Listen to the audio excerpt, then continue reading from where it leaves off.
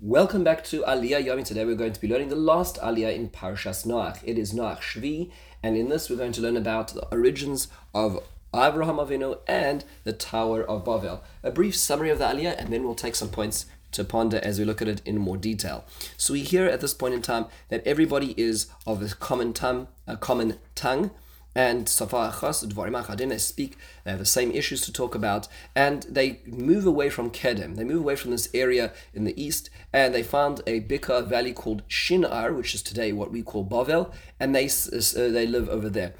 And they say to themselves, "Look, let's make bricks. Let's burn them into shape. And we'll make them into some sort of tower. We'll build a city, and its head will be in the heavens. And we'll make ourselves a name, lest we spread across the whole earth." Hashem comes down to see, so to speak, and he sees what the human beings have been doing. And HaKadosh Baruch Hu says, "Look, they all speak the same language. They try to start this. I'm not going to stop them.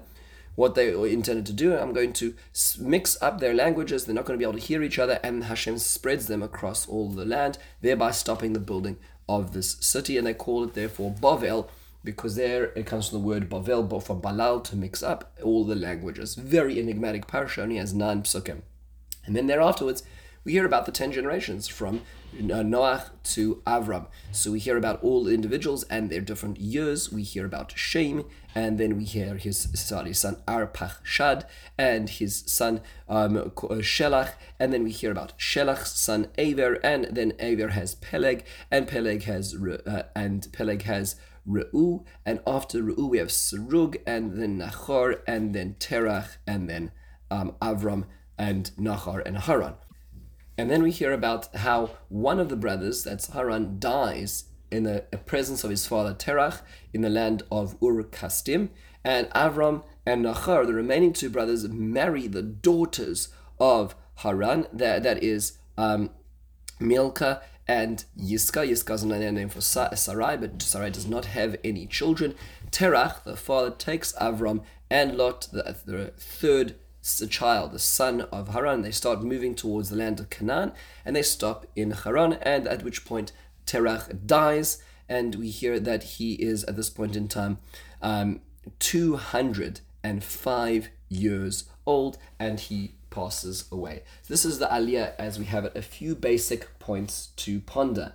Number 1, in trying to understand what is going on, it seems that Hashem is intervening with the Dor HaPalaga, the Migdal Bavel, this generation of dispersion, but we don't know exactly what the sin is, what is possibly going on over here.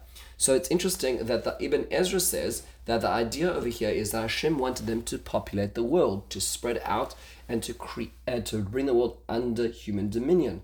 However, what they are doing is, instead of building outwards, they are building upwards. It's a lack of willingness to engage nature, to cultivate nature, and therefore that was the sin as well. There's another possibility, and that's what Rashi suggests. Rashi suggests that this was Avodah Zarah. They put a deity at the top of this tower, and they were going to serve this Avodah Zarah. The question that many ask on this is that really at a first blush, if you read this parasha, there is no explanation or even indication of there being polytheism here. It doesn't sound like there is service here. It's interesting that a number of years ago, they started discovering in the Babylonian area these structures called ziggurats, which were these temples. And what is interesting about them is they were called the Temple of Heaven and Earth. There would be these very tall pyramid-like structures with stairs on all 4 sides. At the top, it was known to be, that was the place where there was, in fact, a deity where people would serve. It is, the Torah is framing this in a way that people familiar with what a ziggurat truly is would know, of course you build a ziggurat because it's the place of heaven and earth. It's the meeting of heaven and earth where people would serve this pagan deity. So Rashi is talking 100% to the sensitivities of people who knew what they were talking about. It took us, later day people, a little bit of time to understand a little more in context. Another idea that's expressed is Rav Hirsch, the idea of urbanization. Again, similar to the idea that the Ibn Ezra talks about, the notion of HaKadosh Baruch Hu hoping for us to find him through nature, and they're trying to avoid nature. I remember one time I was walking through the streets of Manhattan as the snow was falling. As it was falling, it was being plowed up, almost as if you didn't have to notice nature. There's no train delays, everything will be just on time. Well, that's when you live in a great urban city. When you live in the countryside, you feel the hand of Hashem a little more clearly in life. And one has to look upwards, not just look downwards in one's feet or one's device in one's hand to notice HaKadosh Baruch Hu. They were trying to avoid that explicit encounter with the divine. It is interesting to note that Rabbi Lord Sachs, Zecher Tzadik Livracha, has a beautiful article in which he suggests the Safa Achas refers to the idea of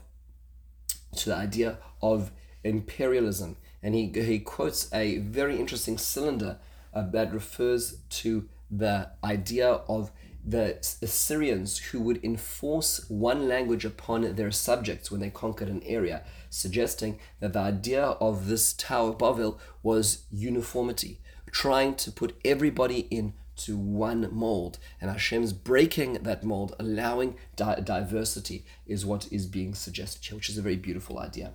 Now, why did Haran die? The Torah makes a point of telling us that Haran dies in Al Panei Terach Aviv, in the face of his father. So what is going on here? Why is this being linked? Rashi tells us that there's actually a subtext here that his father, Avram, and Haran's father, was an idol worshipper and sold idol worship. Avram destroys the idols of his father, as we famously are taught, but this is not explicit in the text, this is in the Midrash.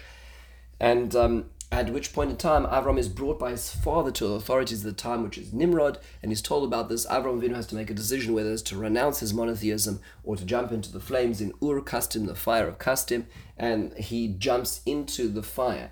Haran, in fact, was more of a fence sitter, so he wasn't clear about his value system. When he saw that Avram Avinu survived, he also, when confronted with the question, opted to jump in, but because his belief system was not 100% intact, it was more dependent on the direction the wind was blowing, ultimately died. What is interesting to note is that the Maharal points out that if you look at the name of Haran, the Shem MiShmuel quotes this, is that Haran actually is the middle letters in the alphabet, the Hebrew alphabet. Hey is 5, which is the middle of the tens. Resh is 200. The highest single numeric value in the Hebrew alphabet is Taf, which is 400, so 200 is half of that. And the Nun is 50, which is the middle of the tens. The middle of the units, the middle of the tens, the middle of the hundreds in the Hebrew alphabet is Haran, because he was a person who didn't have a guided system. He only chose based on where the bets looked better at that point in time.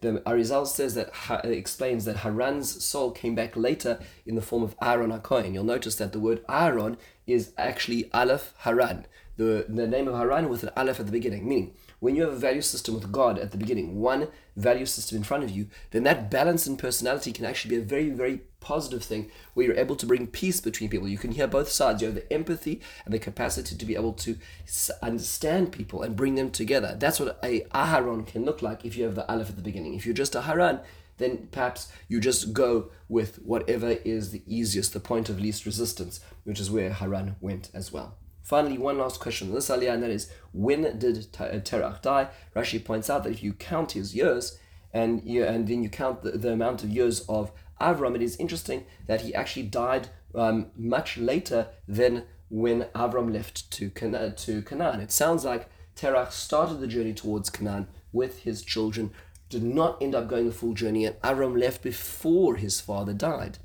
before Terach died, which is interesting. Why is that? So Rashi uses the understanding that a Rasha, an evil person, even in his life is considered dead. So really, technically speaking, although he was alive, really he was dead walking because of his spiritual conduct. However, there's another idea over here, which is this academic feature is what's called telescoping, where the Torah will take a story and fast forward it to close it before going on to the next story, even though it really actually it is elongated. It goes into the next story, technically speaking, in years. The reason why the Torah might do this as well is to create a great divorce between Avram and his father. Lech Lecha, which is the parasha we're about to encounter, is clearly a new chapter in life. And therefore the Torah describes the death of Terach prematurely to indicate this is really moving away from his father. He's leaving behind everything of his father. To him, his father is dead as he moved into listening to the new mission, the mission of Lech Lecha. With this, we close the 7th Aliyah and Parshas Noach as a whole. Have a wonderful and meaningful day and a good Shabbat.